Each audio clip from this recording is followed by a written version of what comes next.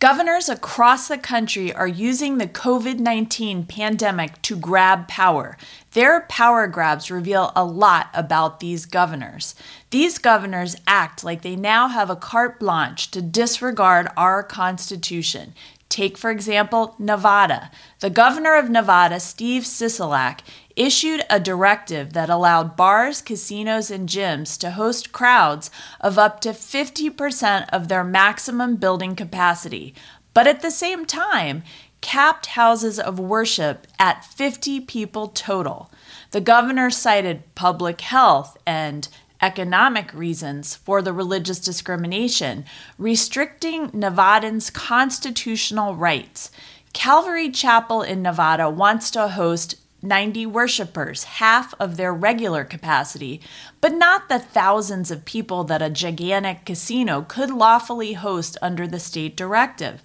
Calvary Chapel sued for their right to worship safely, following all the CDC guidelines, and then adding additional precautions themselves. The United States Supreme Court shockingly just allowed this discrimination to continue, refusing to issue a temporary injunction against the state's discrimination against religion. As Justice Neil Gorsuch wrote in his short and powerful dissent, quote, "In Nevada, it seems to be better to be in entertainment than in religion," end quote. Here is another case of the court refusing to take swift action to uphold a core constitutional right, our freedom of religion. As Justice Gorsuch wrote, "But there is no world in which the Constitution permits Nevada to favor Caesar's Palace over Calvary Chapel." I'm Gail Trotter, host of The Gail Trotter Show. I'm a liberty-loving, tyranny-hating lawyer based in your nation's capital. My goal is to keep you informed and to be your spokesman in Washington, D.C. Please subscribe below so you don't miss a daily episode. Hit the bell and comment on what topics you would like me to cover next. I have 3 reflections about this religious discrimination by Nevada to share with you today. First, the facts on the ground in Nevada show a governor bent on discriminating against religion. I'm going to link down below to the Supreme Court opinion in Calvary Chapel, Dayton Valley versus Steve Sisolak, governor of Nevada. Nevada Governor Sisolak declared a state of emergency due to the pandemic on March 12th. As Justice Alito points out in his dissent to the Supreme Court not granting a temporary injunction against the state of Nevada, quote, "States responded to the pandemic by imposing unprecedented restrictions on personal liberty, including the free exercise of religion.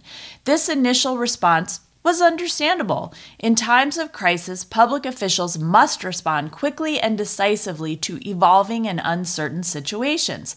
Thus, at the outset of an emergency, it may be appropriate for courts to tolerate very blunt rules," end quote. After this emergency declared by Governor Sisolak, he issued a separate directive on May 28 that favored bars, casinos, gyms, and discriminated against religion. Calvary Chapel wants to host 90 worshipers, which is about 50% of its total capacity. They have made it clear to the court that they will take precautions beyond those mandated and even beyond CDC recommendations. They're going to impose social distancing. They're going to cut the length of their worship services in half. They're going to make sure that there are 6 feet between each family in the pews. They're going to make sure that there is no passing of any items during their service. They're going to create one-way paths so people can go one way and exit out another way. They're going to make sure that they sanitize the chapel between each service. Justice Alito contrasts this with what you see at casinos. Casinos, the big ones, can host thousands of people. Patrons at craps or blackjack tables do not stay 6 feet apart. Casinos are permitted to serve alcohol, which induces risk-taking. Drinking involves removing of the Mass, which is not going to be done at the Calvary Chapel services.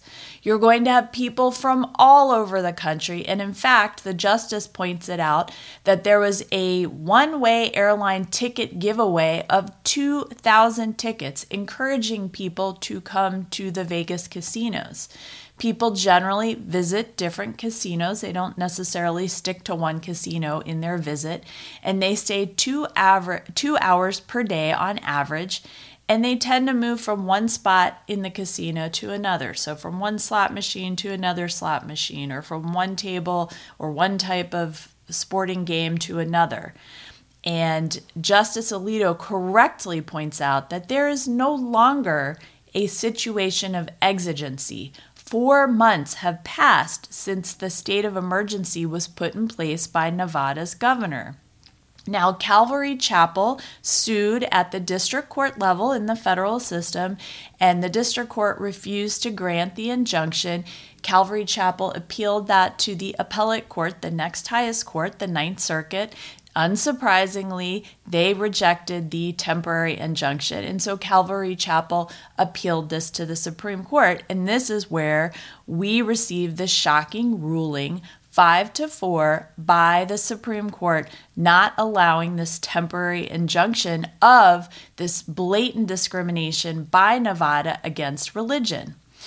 Alito says that Calvary Chapel is likely to succeed on the merits, and that's a standard for invoking or permitting, allowing, granting a temporary injunction. Justice Kavanaugh, in his dissent, writes, quote, Nevada allows restaurants, bars, casinos, and gyms to grant entrance to up to 50% of their total occupancy limit, no matter how many people that may be. And that can be thousands of people, as I said, at these very, very large casinos in Las Vegas. Kavanaugh also goes further to say that places of worship may only take in a maximum of 50 people without exception, regardless of the occupancy cap. And here's the key point of why this is discrimination. Nevada has offered no persuasive justification for that overt discrimination against places of worship. And for all the people out there who are saying, well, this is science, anybody who is against this is a science denier, they're anti-science, there is no science that backs up this discrimination against houses of worship. As Justice Alito has said, the state has made no effort to show that conducting services in accordance with Calvary Chapel's plan would pose any greater risk to public health than many other activities that the directive allows, such as going to the gym. The state has certainly not shown that church attendance under Calvary Chapel's plan is riskier than what goes on in casinos. My second reflection to share with you today about this decision by the United States Supreme Court to deny a temporary injunction is that governors look bad when they use our health crisis to control their citizens, yet they allow, promote, and participate in political rallies defying the very same rules. Justice Alito explains that Calvary Chapel has also brought to our attention evidence that the governor has favored certain speakers over others when large numbers of protesters openly violated the provisions of the directive, such as the rule against groups of more than 50 people. The governor not only declined to enforce the directive, but he publicly supported and participated in a protest. He even shared a video of protesters standing shoulder to shoulder. The state's response to the news that churches might violate the directive was quite different. The Attorney General of Nevada is reported to have said, "You can't spit in the face of law and not expect law to respond," end quote. So think about the hypocrisy of that. Not only are they deciding not to enforce those rules against public protests, which are protected under the First Amendment, but they are actively supporting and participating in these same such rallies. And that just underscores that the governors are wielding their power to promote the causes they want to promote and to tamp down the causes that they don't want to promote. Justice Alito goes on to write, quote, "But respecting some First Amendment rights is not a shield for violating others. The state defends the governor on the ground that the protest expressed a viewpoint on important issues. And that is undoubtedly true, but favoring one viewpoint over others is anathema to the First Amendment," end quote. I could not agree more with Justice Alito. My third reflection for you today is that we need another fair, independent justice who is faithful to the Constitution. I cannot underscore for you enough that only 4 justices in this case would have granted the injunction. We need a 5th justice. Alito, joined by Clarence Thomas and Kavanaugh, writes, quote, "The Constitution guarantees the free exercise of religion. It says nothing about the freedom to play craps or blackjack or to feed tokens into a slot machine or to engage in any other game of chance," end quote. What a great point. And we've seen with our Supreme Court that they love airbrushing out the provisions of our Constitution and our Bill of Rights that they don't favor. And they love making up new rights that are nowhere found in the Constitution. Now, in this case, the governor of Nevada is discriminating against a practice that is protected clearly under the First Amendment, and he's giving protection to activities that are not protected by the First Amendment, just as Justice Alito said. Justice Alito really calls out the majority of the court on this. He says, quote, "We have a duty to defend the Constitution, and even a public health emergency does not absolve us of that responsibility," end quote. I think that is an excellent call to the 5 justices who did not decide to go and grant this temporary injunction to Calvary Chapel and by extension to all the other houses of worship, synagogues, mosques, any other houses of worship in Nevada. Justice Alito writes, "The idea that allowing Calvary Chapel to admit 90 worshipers presents a greater public health risk than allowing casinos to operate at 50% is hard to swallow, and the state's efforts to justify the discrimination are feeble," end quote. And then he goes on to say, and the casinos are not even abiding by the directive of the governor, and those directive mandates are not even being enforced by the state government. Quote, "Videos taken in casinos after they were allowed to reopen show widespread and blatant safety violations. The sharp spike in COVID-19 cases since the casinos reopened belied the state's strict enforcement claims," end quote. So we're not just picking on casinos here. The justices also go into the treatment of bowling alleys. And bowling alleys in Nevada, you can have 50 people sit together as long as they're socially distanced from other groups of 50 people. Now, there are not many immediate families that are full of 50 people. In fact, I can't think of any. So obviously that's going against the idea of social distancing that is suggested by the CDC and mandated in respect to houses of worship by this directive by the governor. So quoting from Justice Alito, quote, "The directive blatantly discriminates against houses of worship and thus warrants strict scrutiny." Strict scrutiny is a very high standard for government actors to meet when they want to discriminate against protected activities or classes. Justice Gorsuch writes, "This is a simple case. The First Amendment prohibits such obvious discrimination against the exercise of religion," end quote.